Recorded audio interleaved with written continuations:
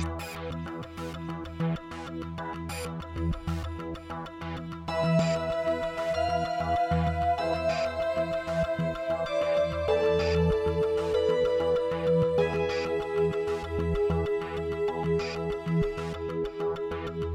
gang, welcome to episode 224 of the No Proscenium podcast, the voice of everything immersive. I'm your host, Noah Nelson, coming to you from the No Pro studio, aka the kitchen table, here in Los Angeles.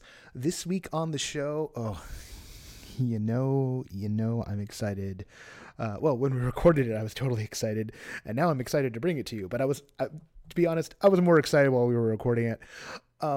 We're bringing you an episode dedicated to Vader Immortal, Episode 3, the closing of the circle. Your training is complete, and now you must face Vader. This was recorded just a week ago at the press event for it. We've got Ben Snow, who's the director of Vader Immortal, of the whole project. Alyssa Finley, who produced episodes 2 and 3, John Wynn, who is the design director on episode 3, and ILMxLAB, who is the head of media in the AR VR experiences team at Oculus. Colm he's the guy who makes sure that we get all this cool stuff on Oculus.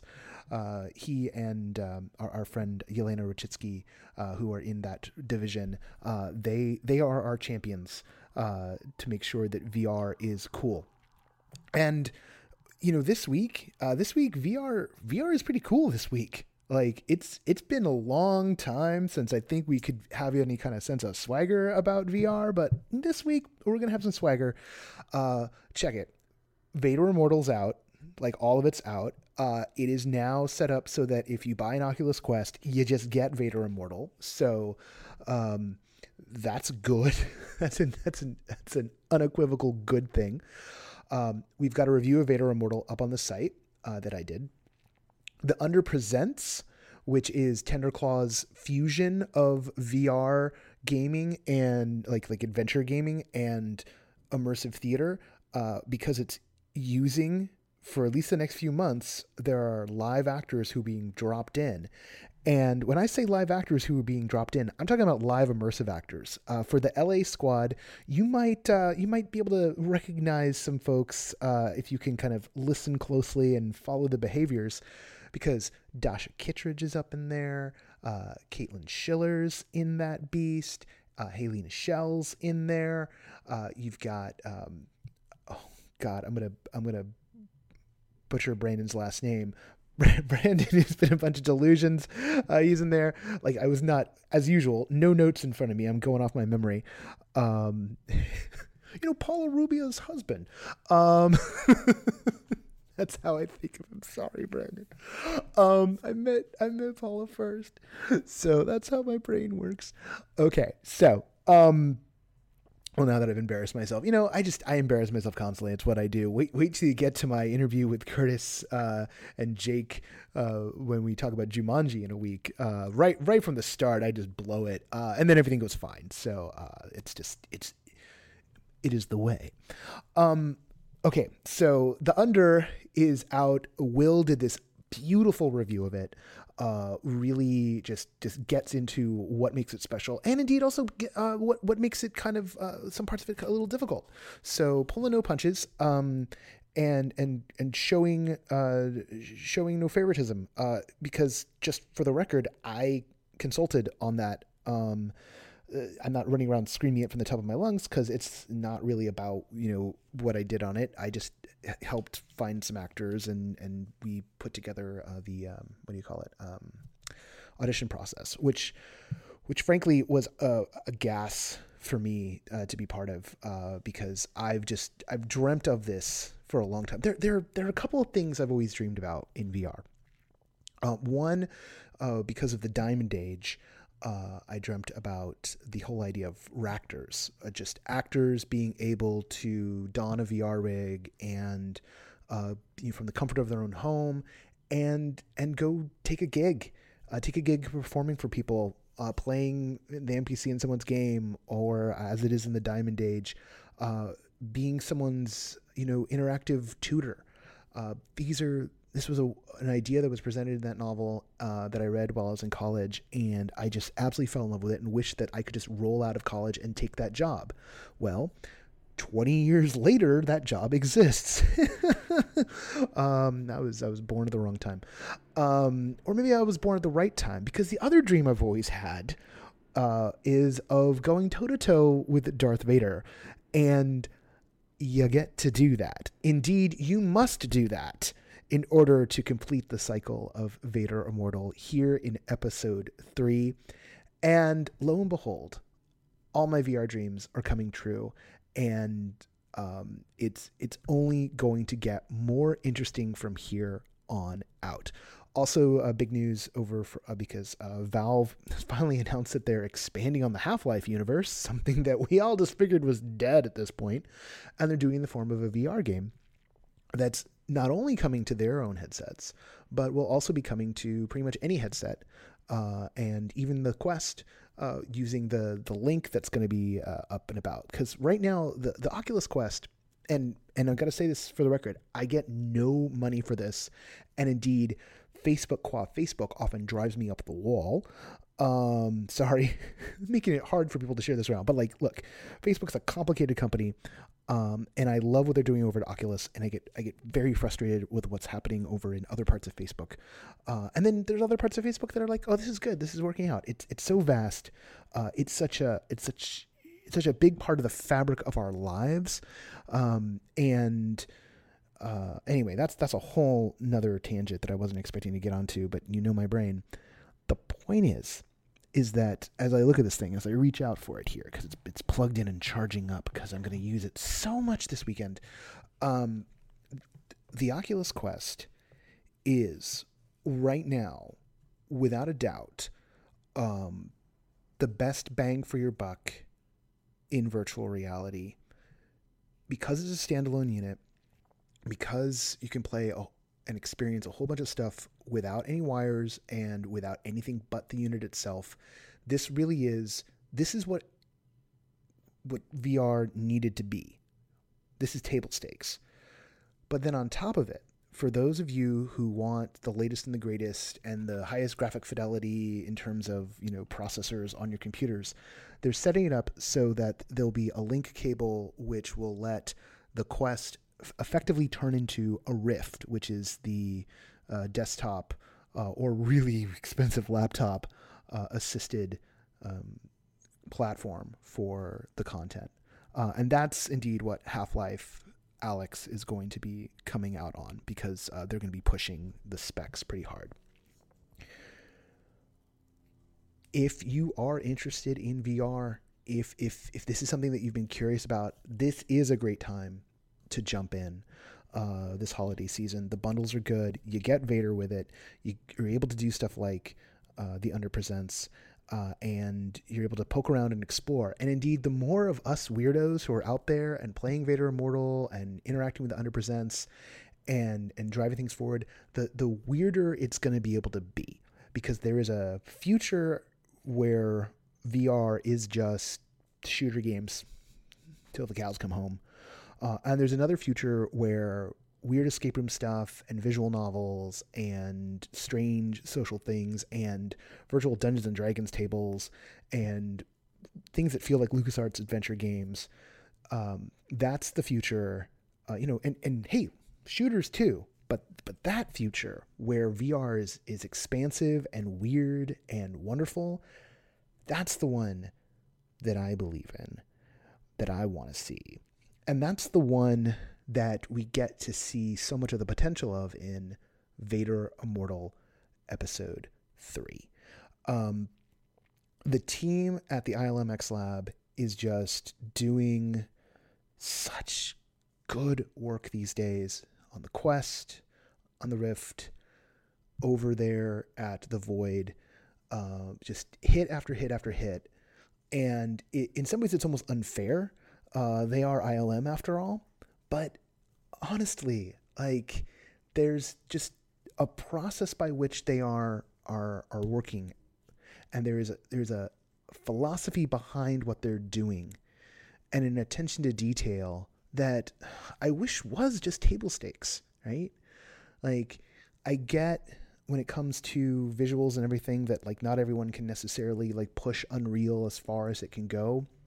But when you're thinking through design, when you're thinking through how you're not only telling a story, but you're letting someone live a story, that's the approach that's necessary. And that's the approach that's necessary in order to make the case for why VR. For far too long now, and there's stuff I'll get in on the other end, for far too long now, it really has felt like the point has just been, oh, let's sell people another device to keep on pushing the stuff we already do. Can we sell what we're already making on another screen? And because of that, VR has had such a hard time, right? But right now, at this moment, this very week, we're starting to see what the future really could be. And it's there if we want it. Okay.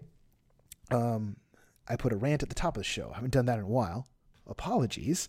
I also know that like I just like kept it from getting spread around certain offices because of part of that rant. But hey,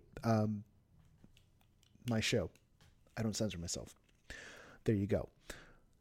And I don't censor myself because I have your support. Indeed, our Patreon backers are right now, I mean, that is the largest personal income I have, which is terrifying because it's $1,792 a month and I live in Los Angeles. So we can work on this, but I want to thank our latest backers, Crystal Lohman and Arthur Zards. And I want to thank Bernie Sue, who upped his pledge this week. We're up to 314 people, and like I said, 1,792. We are $8 away from our next big milestone of $1,800 a month. And look, you know what my dream is. My dream is just 1,000 small dollar backers that give us what we need in order to push through, to break the shackles of freelancing and to become that independent source that can make more and more of a difference in the world. And we're working on a couple of different angles to make that bigger. But at the end of the day, you folks are the folks that make it happen. And we do it for you. And honestly, if you want us to stick around, we continue to need your help. The biggest thing you can do, because I know so many of you give already, the biggest thing you can do is spread the word. Spread the word. Everything Immersive this week is there for that. The picks of the week are there for that. The reviews, just getting word out there can really help us. We do a pretty good conversion rate in terms of the number of people who are engaging with the stuff. You can look, a 10% conversion rate off of social. It's a pretty good conversion rate for this. All right, that's enough of that nonsense. Patreon.com/NoProscenium.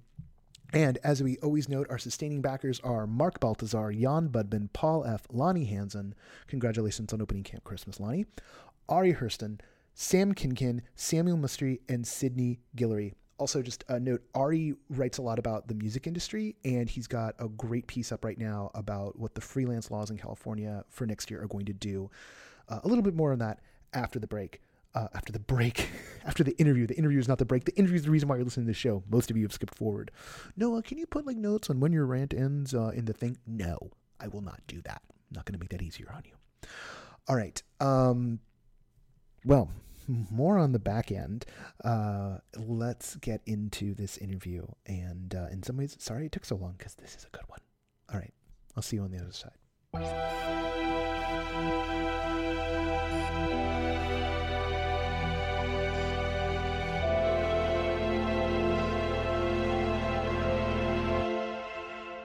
Thank you all for taking the time to speak with me today. Because we have 4 guests on this episode, this might want to be a full episode, why don't we start to our right with the director?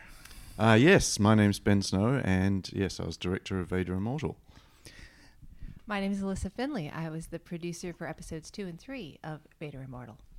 My name is John Nguyen. I'm the design director for Vader Immortal episode 3. My name is ILMxLAB, and I'm the head of media in the AR VR experiences team at Oculus. All right, Colin, good to see you. Ben, good to see you. We did this. We did this for episode 1. Ben and Colin were there. The thing that I was thinking about this morning before I even jumped into episode 3,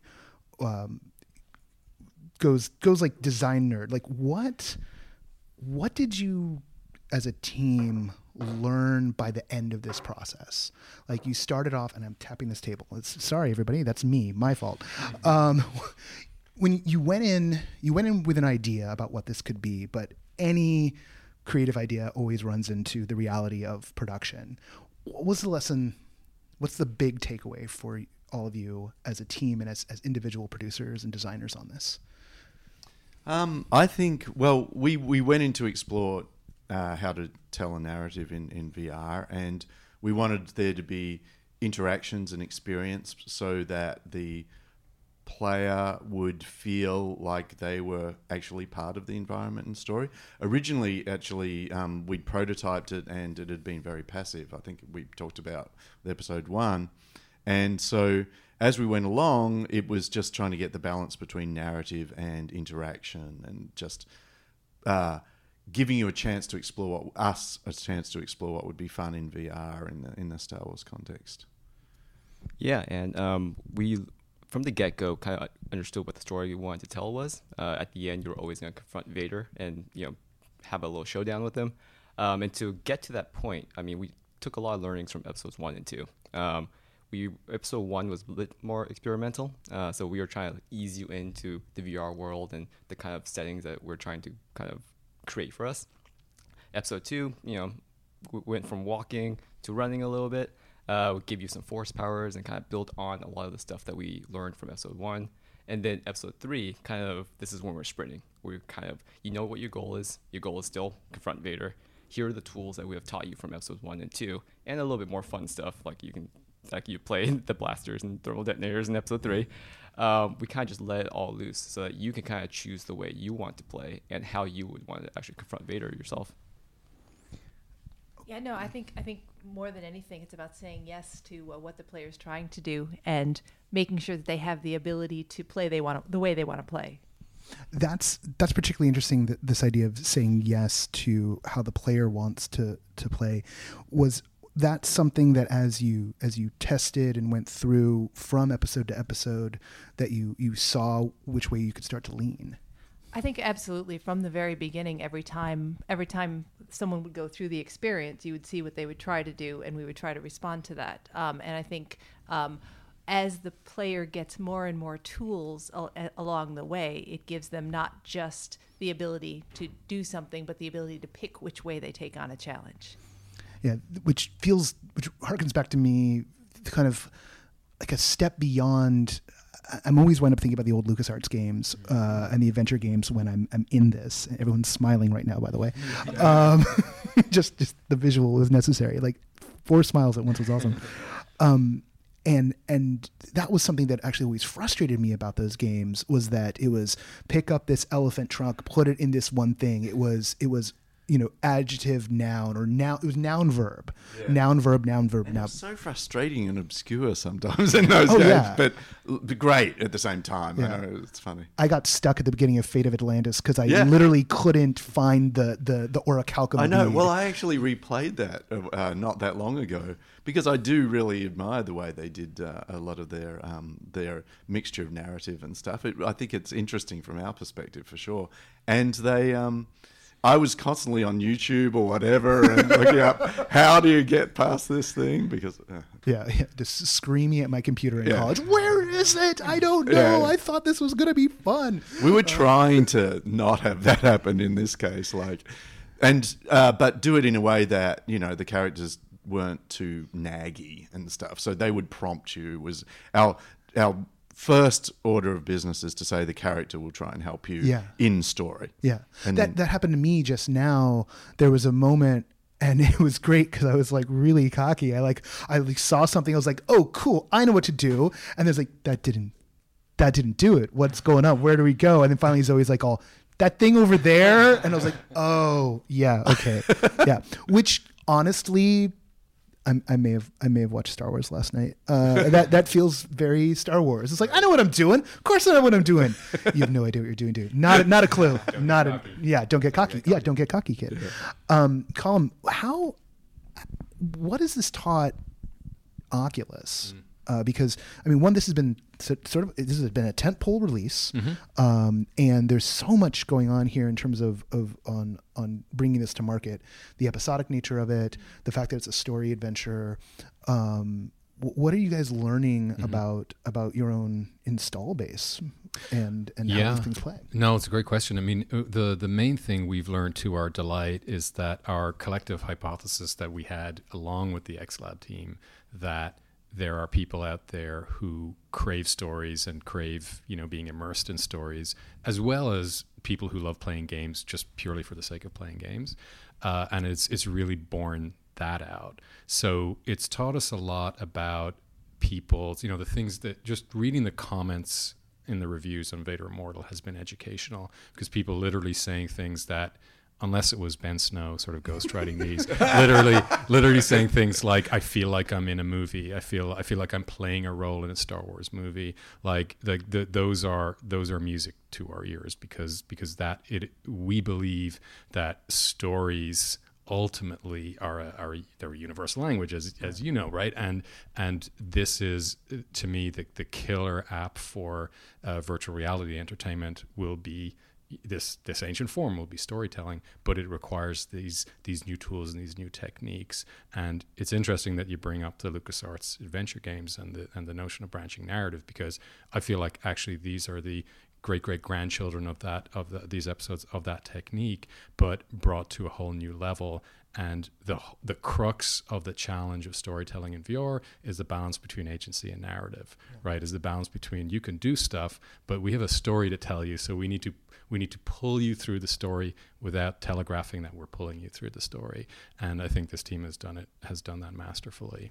Well, and it feels like by the end of the third episode, it feels like you have a full vocabulary, right, of verbs, right? And like, this is something I keep coming back to, because it's pretty rote in VR to talk about verbs and in games to talk about verbs, but to have it be this step beyond, because it's not just the abstraction of hit these buttons to make this verb, but just do the verb, right? And now you get to the end and you're like, oh, but now I know how to do this. Like, what's next? That's just an observation, not a question. The question that's kind of spiritually related is, what's something that you had from the start as like, I really want us to do this, that just worked?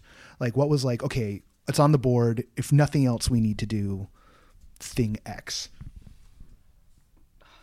Well, I mean, we wanted to be able to end up fighting Vader, confronting Vader, and that was a challenge for sure. And just to get the idea that a lightsaber clash could work. I mean, we had it in the dojo, but there were sort of very strong restrictions we put on in terms of you're in one spot and that sort of thing. So they came to you. Whereas with him, we wanted it to feel like, if you got in a couple of big blows, that he would react, and that he would react and that sort of thing.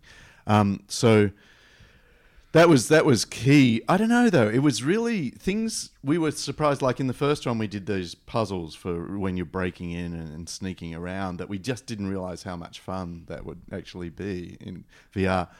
With I mean, the design team were throwing in things like the thermal detonators kind of came into being, right? Like.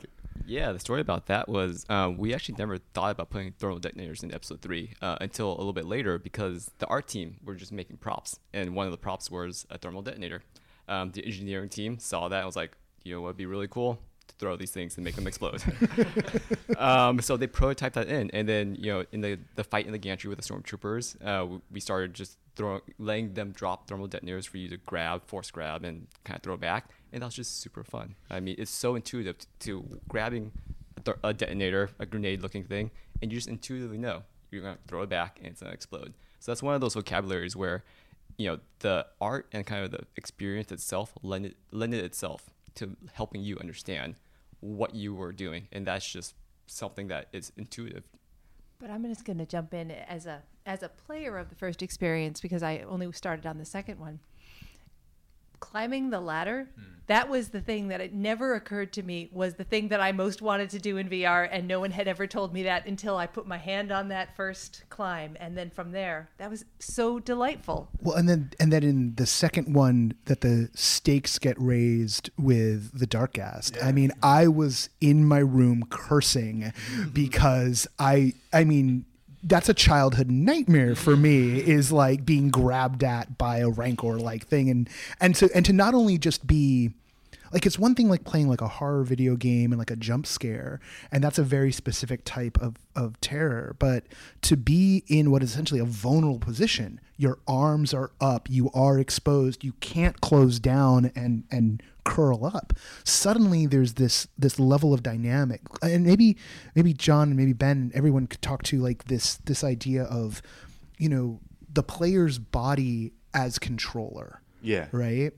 I think interactions become very intuitive. You really do things. So it's not like you're doing some, you know, XY button combination thing to do everything, which I think makes it incredibly intuitive. But it's also key to, I think, immersion as well, that you feel like, okay. And honestly, the more we can, you know, as VR becomes more mature and the machines get more powerful, and we'll be able to set it up so ideally you can interact with every single thing. I mean, you know, so it's definitely, I think it's more powerful, the fact that you can do things with your hands. And I mean, I actually, the gesture, like the Force is, we wanted it to feel like when you imagine yourself doing it, when you see it in the movies, how do we make it as close to that as possible? Yeah. I mean, we ended up having to use a button because we need to know that your intent. You need to communicate, I want to do that, and we haven't yet tapped into your brain, but maybe that's next. I don't know. Yeah, no, I mean, it's definitely the idea of presence in VR. Like, you know, you're in the world, your actions and your movements should reflect what the actual character is going to do. One moment where I had that happen to me was during a lightsaber clash. I was in a clash, and then the slow lightsaber swing was kind of coming towards me, and I did a matrix move back to kind of dodge the swing, and then the game registered that. And so, you know, giving a little bit of that throughout the experience kind of helps.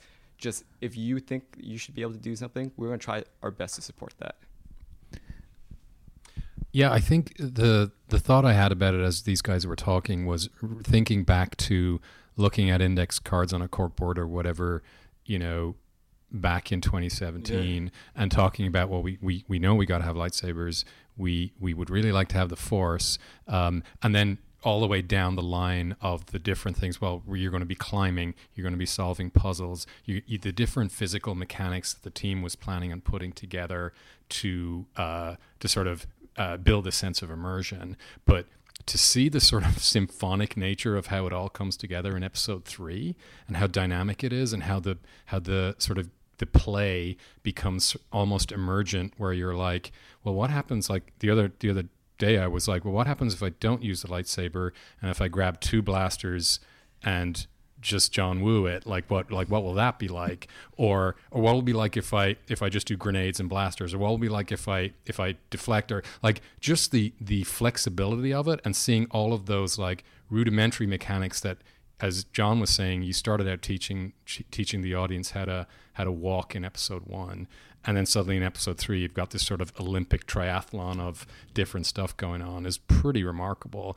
And the fact what I realized was I didn't actually think about that until you asked the question about the different design pieces and how it all fits together. It's the challenge that any developer wrestles with, about how to take those abstractions and turn them into delightful pieces of play. Yeah, we want a plausible outcome. And so I think that John and the team really did a great job in terms of the design of making it so that if I throw a stormtrooper at the pilot of one of the skiffs, then the whole thing will crash. And, you know, it's just really rewarding, I think, playing it in different ways or trying things in there.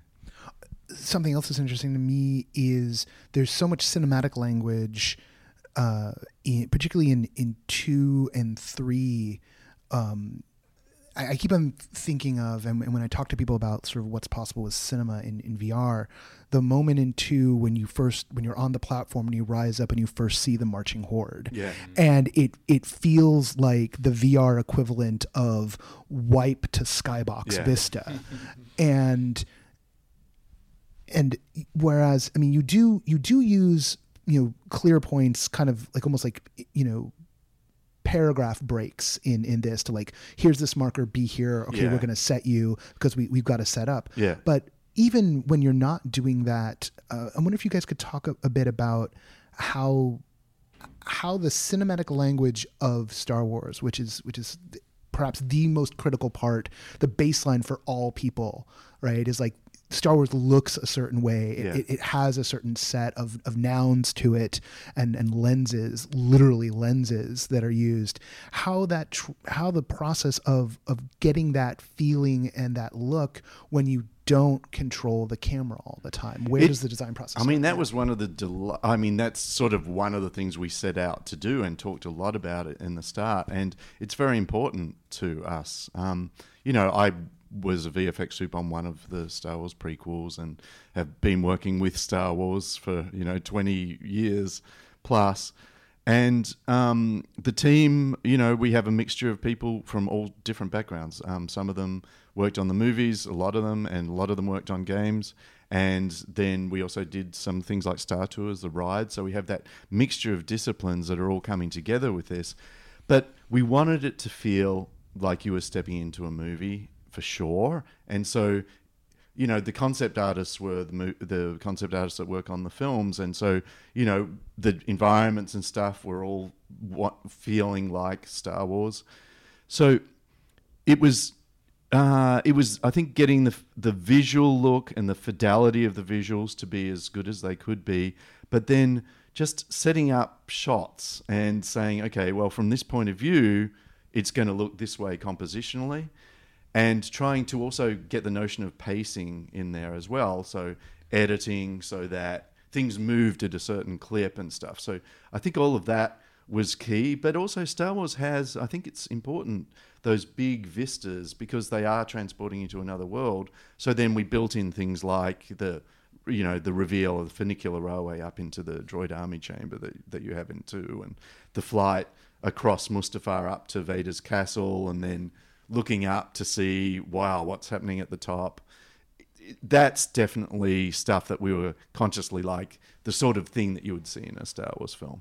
Yeah, and we really tried to lean into the VR-ness of just the space. So like Ben said, the flight up to the castle, we really wanted the small tunnel first that kind of grows small into a little hole and then kind of bursts up into a big open space, which is the outside of Mustafar. And just feeling that in VR just makes it more grand, really, than what you can kind of portray on a 2D screen, because you can look around, you can look up, you can look down. So you can really just engage yourself in the here and now of the experience. The contrast of space and going from small environments to large environments is something we consciously did in all of the episodes. And so, we have a nice grand vista, and then we'll get into something a little bit more intimate. Yeah, and that kind of functions almost like as the editing, right? The pace, right?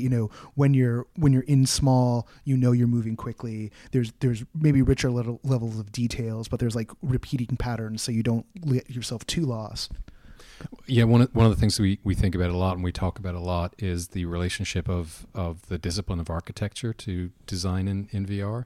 And a couple of years ago, long before Vader Immortal, we had run a development lab with a bunch of indie developers, and brought in a bunch of cross-disciplinary different sort of speakers and craftspeople and artists to talk to them about stuff. And the most resonant talk was an architect who talked about storytelling using space and light. Was this the DevLab back in 2016? Yes. Yeah, I was there. Yeah. So exactly what Ben is saying and what John is saying, using, constraining and choking, to some degree in a narrow or confined space and then exploding into another space. That tells a story. Architects tell stories with space and light and form, and it's one of the most relatable disciplines to the craft of design in VR, and Vader Immortal is a perfect example of that. Do you find that designers, I'm going to stay calm for a second.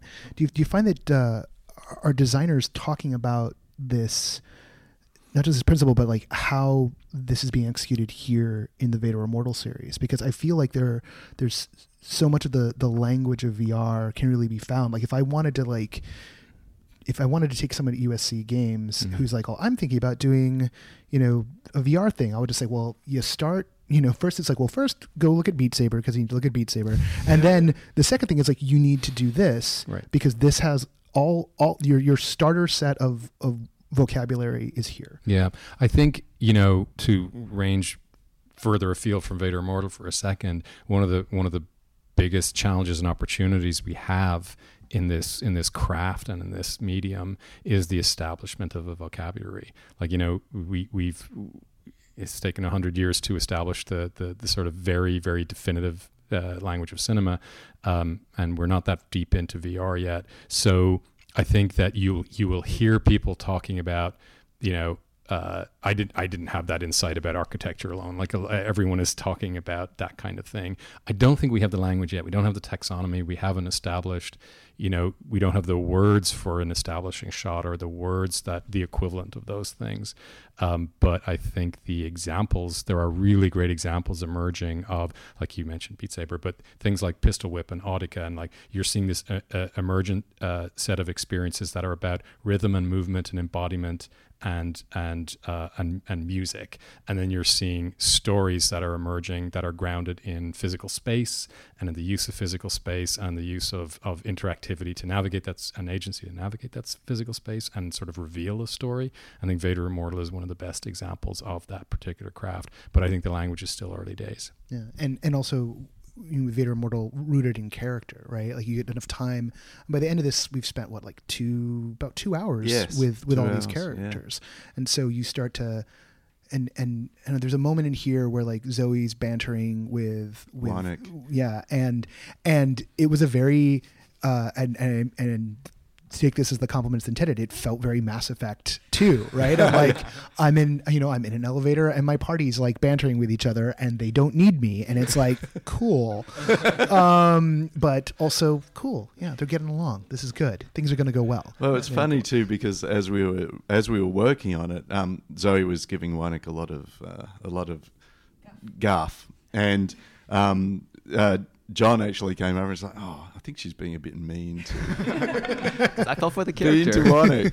And so we actually put in some other lines, wrote some other lines so that it was, there was a bit more to and fro, and, she asked about the eyeglasses. I maintain she's flirting, not bantering. But yes, these guys disagree. This is the tough love that column, obviously. The glasses thing actually felt like flirting. Yeah. I was like, is my droid flirting with this Safari? What is going on? This can't go well. Pivot away from VR into pure Star Wars at the moment. All right. This season's crazy with Star Wars, y'all. This might be peak Star Wars, but I hope it isn't, because like I always need my fix. But this week, so let me just explain my day. So once a week I've been watching one of the movies because literally starting my birthday through would have been like one a week until Rise of Skywalker. Oh, nice. Right? So it's like one a week, just like, and last night it was Star Wars because I decided to go episode order, which I've never done before. Wow. Okay. All these years. And I have a 77 theatrical. So like I watched Star Wars, not A New Hope. Like it did not have A New Hope in the crawl. Oh, cool. So that was last night. This morning. Tonight it's a house party to watch the second episode of The Mandalorian. Nice. In between, I'll pick up Jedi Fallen Order. And over the weekend, the nerds are going to Galaxy's Edge for Life Day. So we're going to do a Life Day celebration. So it's a little intense, and which means freedom, by the way. And so I'm even more than I usually am.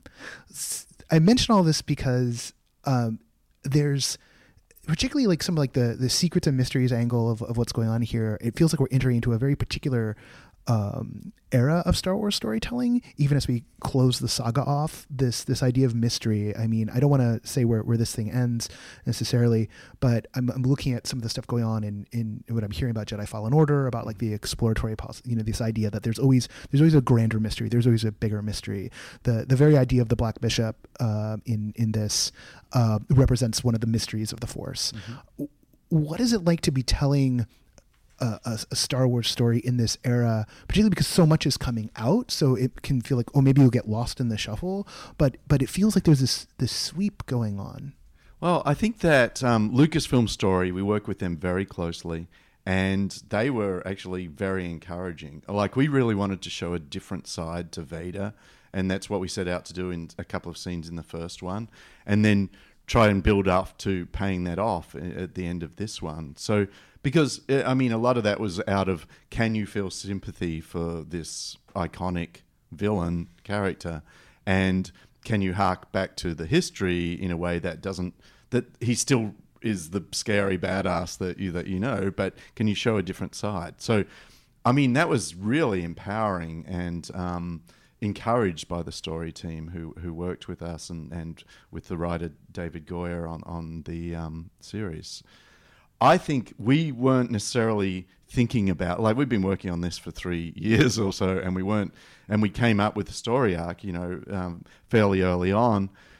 We weren't thinking about the fact that we would be out there with all of the other stuff that was going on. So it was, it's a standalone story and that sort of thing. But there was a freedom, I think, that we had because we're in a new medium and we were able to explore. Our job was to explore storytelling, and we wanted to explore different ways of storytelling, including things like the visions and that sort of thing that we have in there. So it was, it gave us license to be a little bit more experimental and try and, you want your story to have depth and resonance, and the characters to have depth and resonance, and so that was the primary thing, I think, the driving factor. This I don't want to. No, I'm not going to say it that way, because that might feel like a story spoiler when it's really not about that. It was just going to be a nice segue type thing. You've locked down so much. I keep coming back to the idea. Like, I feel like I have that full set of verbs at the end. What has this given all of you as an ambition for where to go next? Not necessarily in terms of, what story you want to tell, or like the type of story you want to tell, or what aspect of this that feels like it's even richer for exploration. I definitely feel like we're getting better and better at this. I want the blend between when you have agency to move and not move to be better. Like, we necessarily set you there to listen occasionally, and we thought a lot about how to make that less and less apparent. And so that's really one of the things I would want to be pushing forward with, is saying, okay, how do we make it feel like you're opting into the story?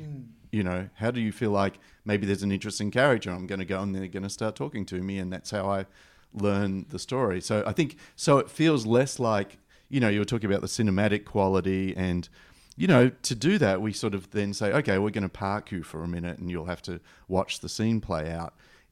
If we can have that be more like you totally feel like you've opted in and made the decision to do that, and that's where I want to explore the storytelling aspect for sure.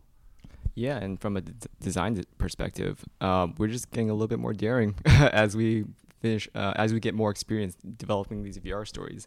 I remember way back then, someone said a design rule was don't move the player character, like don't toss them around, don't forcefully move them around.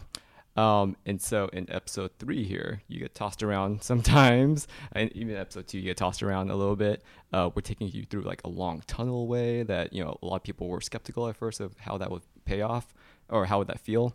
And so we're just trying to really push the medium in these vocabularies. Like, we are discovering, we need to discover more of a vocabulary and more verbs to kind of play with, so that in the future, we will have a better understanding of what works and what doesn't work, and then continuously pushing on and making sure that we're always kind of looking forward in what we can make in this medium, really.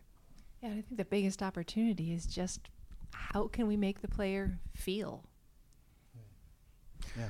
And the what I love about just listening to this, the guys telling the story about their journey over these 3 episodes is exactly what John just said about being more daring. One of the things we talk about a lot in these sort of still early days of establishing this medium, this vocabulary, is to be wary of people who establish hard and fast rules. Oh yeah. Right? People saying, you must never move the camera. You must never move the player character. You must never have cuts. And it's like, you know what? None of that stuff is necessarily true if you do it in a way that turns out to be effective and turns out to be right for the medium. Like the field is wide open. I feel almost like the one rule is actually whatever you do, be thoughtful about it. Yes. Right. Intentional. Exactly. Yeah. That's like, this is ILMxLAB are masters at that, like thought and measuring twice and cutting once in terms of how they approach these things. Other filmmakers we work with, like for instance, Felix and Paul, who are very, very different medium and focused on video, extremely thoughtful about everything that happens. Every motion of the camera, every movement is very, very thoughtfully built. So I think that's exactly right. So long as you have a reason to do what you're doing, do whatever you want. Yeah. I mean, flashing back to the early days, particularly around cutting, and like, you can look back at now and you can almost see like a filmmaker saying it and they're almost saying like, oh, I can't cut in this. And then you see some people who just like, I'm going to go and cut, and almost like, oh yeah, that's why you can't cut. Because it was just like, bruh, wanting to, and then you go forward a little bit and it's like, well, actually we can, but it's how we do it. Well, and Alyssa just said it, like, how do you want the audience to feel? Yeah. That old Mr. Robot piece that Sam Ishmael made makes you feel queasy and creeped out and paranoid because that's how he wanted to make you feel. And he used techniques that would make you feel that way. So it's the same for any story. Yeah. I mean, it's, you are limited because it's a player perspective, but it's like you are on a stage watching a play in a way. And so you stage it to the player and you use mise-en-scène to direct the eye. And I think we spend a lot of time saying, okay, how do we direct your attention and how do we make you feel? And that's just something that we'll continue to do as we discover this vocabulary that Colin's talking about. Well, everyone, I'm good here. Is there anything else about this whole affair? There's one thing we should say before we forget. As of Thursday, November 21st, if you buy an Oculus Quest, you get all 3 episodes for free. Well, that just made the. Let's not forget that. Yeah, that's a thing. Through January, right? Through January, right. Yeah, through January. It's like a holiday. Yeah, it's a holiday bundle. The holiday bundle. Yep. The Vader bundle. Yes. So I'm gonna talk you guys at some point into doing like the Xbox 360 faceplates for the Oculus. Well, now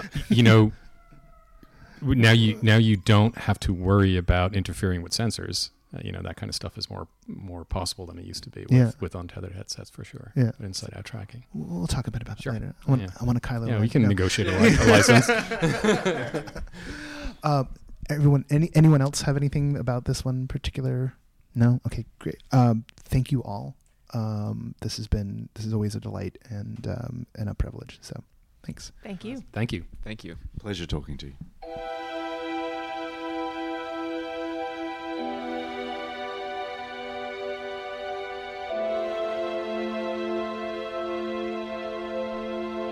Once again, I want to thank Ben Snow, Alyssa Finley, John Wen, and ILMxLAB for being our guests on the show. I know I did the rant thing at the start of the episode. It's been a while since I did that, partly because I got another one on the back end here. There's like 5 or 6. We're overdue for an irregular as well. But to stay on Vader Immortal for a second,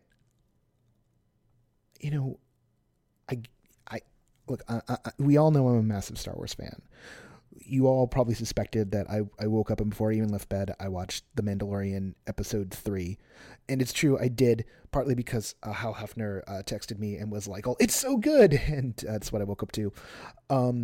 You're right that I finished Jedi Fallen Order this week. And you're right that I'm very sad that I was just too busy and kind of bummed out over the last weekend to go to any Life Day celebrations. And you're also right in that I bought Vader Immortal episode 3 last night, even though I am broke, and the credit cards, they're starting to make these noises when I use them. Mostly like, what are you doing? That'd be actually really good if they did that. Someone should get on that. I say all that because I've suffered through a lot of bad Star Wars over my life, and bad Star Wars does this thing where it makes me question my life choices, like full on, like my whole life choices, like my ethics, my morality, how much plastic I have brought into the world through purchases. Just every decision I've ever made since I was 5 years old gets thrown into question by any bad Star Wars content, because that's the nervous disposition that I have. And good Star Wars. Good Star Wars is a balm on the soul. And Vader Immortal is good Star Wars. It's good Star Wars. It's really good VR. It's, like I said at the start, and was trying to do before I kind of like got distracted by the state of the world, there is just so much that team is doing, which I hope everybody else just rips off and iterates on, because, all right, so check this. Two things, because this is kind of where the other rant. So there's this, I keep forgetting what it's called, but basically there's this new headset for certain type of virtual reality content that's been getting a little bit of a buzz, because its form factor is essentially opera glasses, and it's being pitched to like art galleries and museums as a way of delivering VR content to their guests without requiring people to go through the process of strapping on a headset, because everyone's making a big deal like, oh, you got to put the headset on, you look stupid, and da da da da da da. And look, yeah, sure, you do, whatever.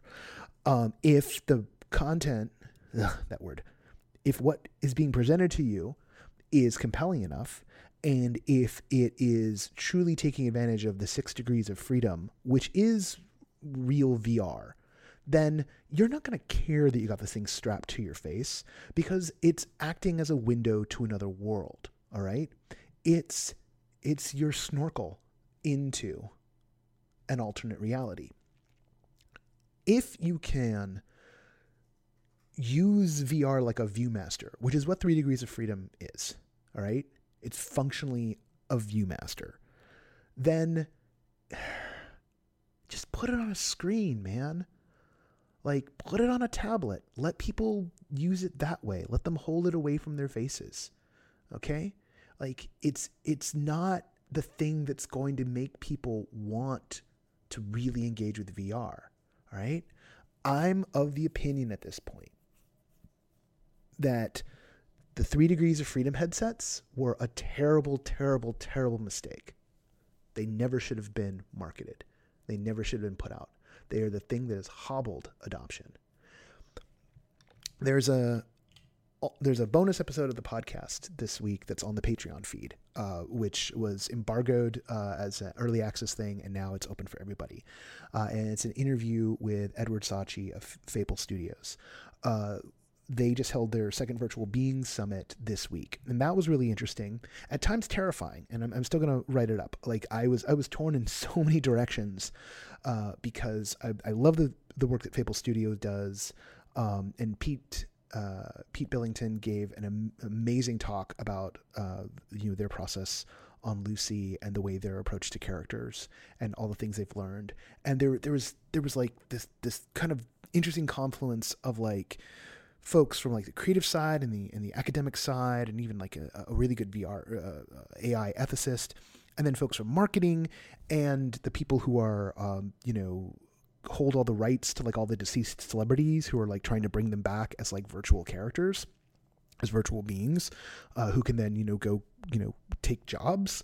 I'm sure you've heard about the whole, like, they're digitally going to try to digitally resurrect James Dean so that he can go play a role in this adaptation of a story, because James Dean's the perfect actor to play this part.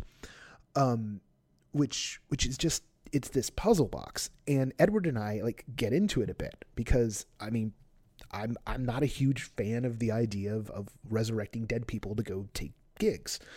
And yet I'm also can recognize that if someone were to say, hey, Noah, we've got a holodeck and, you can run through Star Wars with, 30 something Harrison Ford, or we've got, an all new like Robin Hood style adventure starring Errol Flynn. Do you want to go play it? Right. I would be first in line. Right. So like, why some things and why not others, and the kind of the relationship of agency and all that stuff, because it's bundled in this like Gordian knot. Right. So that's the thing about, I was discomfited by the Virtual Being Summit, and at times discomfited by that conversation with Edward, because I'm not entirely certain what exactly it is, where I draw the line, and why some things feel wrong and some things feel right. And all of it needs to be talked about, because the technology is just barreling forward at a rapid pace, and how and why we do things. But there's also another element why it relates to VR, is that Edward's kind of in this mode, you'll hear him in the interview, where he's basically like, hey, VR, AR is not going to get here yet. It's far off. So let's take the work we've been doing over there for a while and bring it back to flat screens. And his position is that, maybe we can sell more screens, more devices, because those sales also tapered off. I think that the screen device sales are going to stay tapered off. There can be a bump as more sensors get into stuff, right? But like, you only need so many screens. Like, only so many people can afford so many screens. Like, everyone who wants a smartphone and can afford a smartphone is gonna get a smartphone. And at this rate, there's kind of no reason not to have a smartphone. Like, the people, I don't know if you're gonna sell screens to folks, smartphone screens to folks who really don't want a smartphone. And if they really don't want a smartphone, I doubt they're going to be into something like a Facebook portal, any of those things. And there's all kinds of reasons because of the sensors, right? Because of the way it's getting this window into our world. But where it really impacts our corner of the universe from a design perspective is this question around, when it comes to interactivity, when it comes to creating a play space for people relating to virtual characters like Vader in Vader Immortal, or like Lucy in Fable, or coming into contact with other people driving virtual avatars. You look at, Double Doug from Digital Domain, right? Where it's a copy of a person that can be driven by him or driven by other people. All of that sort of stuff. This stuff is quintessential, and it's required for that dream of the virtual D&D table, right? And that virtual D&D table might be delivered as a series of AR overlays on our laptops, or on a tablet that's like kind of standalone freeform, or in a VR headset, okay? And that, all the tools you would use, right? There's a point here of the technology kind of doesn't matter, right? The technology doesn't matter. The storytelling and the design for connection, that's what matters, right? The media we use, right? Is this going to be better as pen and ink? Is this going to be better as clay? Is this going to be better as people in costumes? All right. What impact are we trying to get? What emotional connection are we trying to forge? These things matter, because if our long-term dream is the holodeck, and let's face it, for a lot of us, that is. What did the qualities of the holodeck have? Well, the holodeck was a bunch of holograms that are projected that use force fields in order to create tactile feedback, right? Like, that's how a holodeck works. And you are able to create an endless routing of walking by probably some combination of redirected walking and, again, force fields, so that you never leave the middle of the damn thing. That is cool, but what made the holodeck something really interesting was the stories they told and the characters they interacted with, the places that they built, all the things that were designed and developed and modified and played with and dreamed up and made real, right? That's the point. We're trying to make our dreams real. We're trying to explore new ideas, new aspects of ourselves. It's why I've always liked the holodeck episodes of Next Generation. Oh boy, I'm talking Star Trek on a Star Wars episode. Probably more than I liked the other episodes. I mean, anyway, let's look at I love plenty of Next Generation, but the holodeck episodes always felt like something special.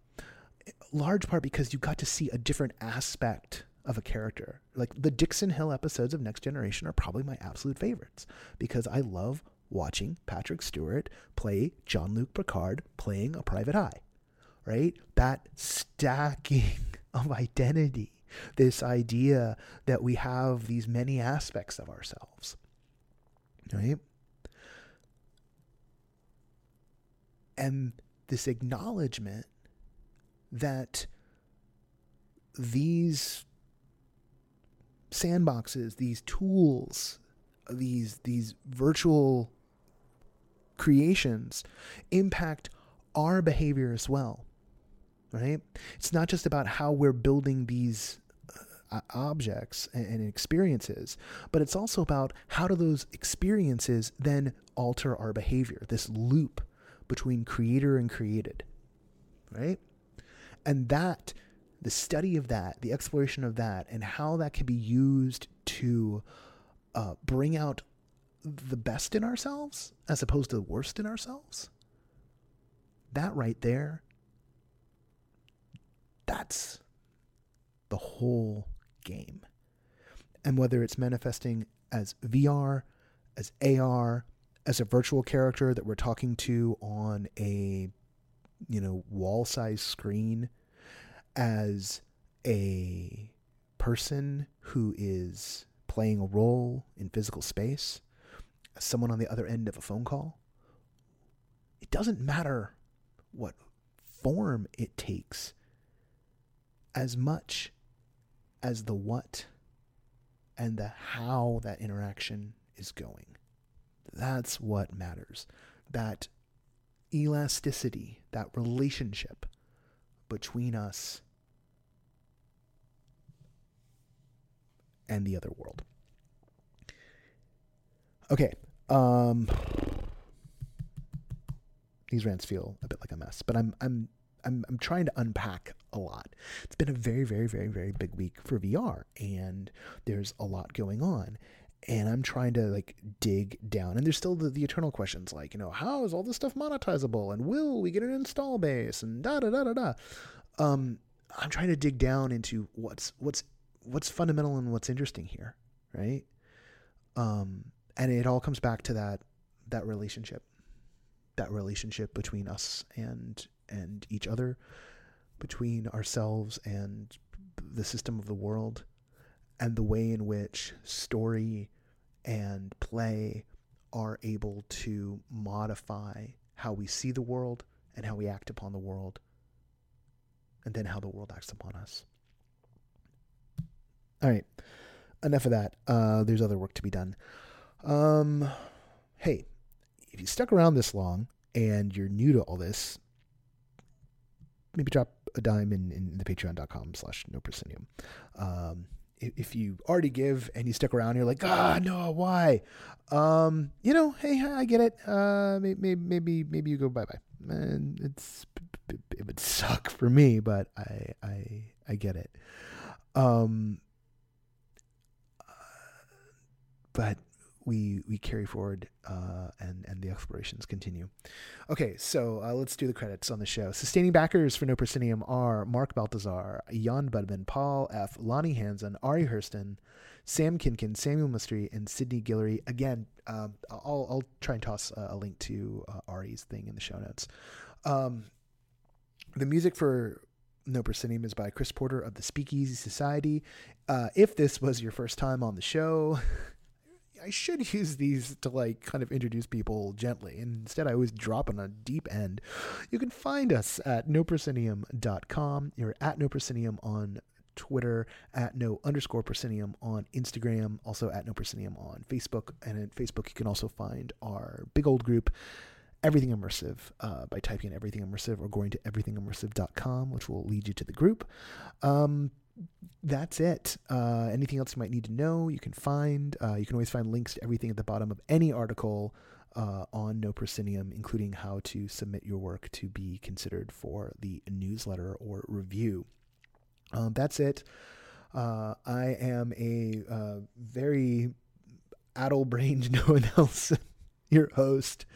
And until next time, I'll see you at the show.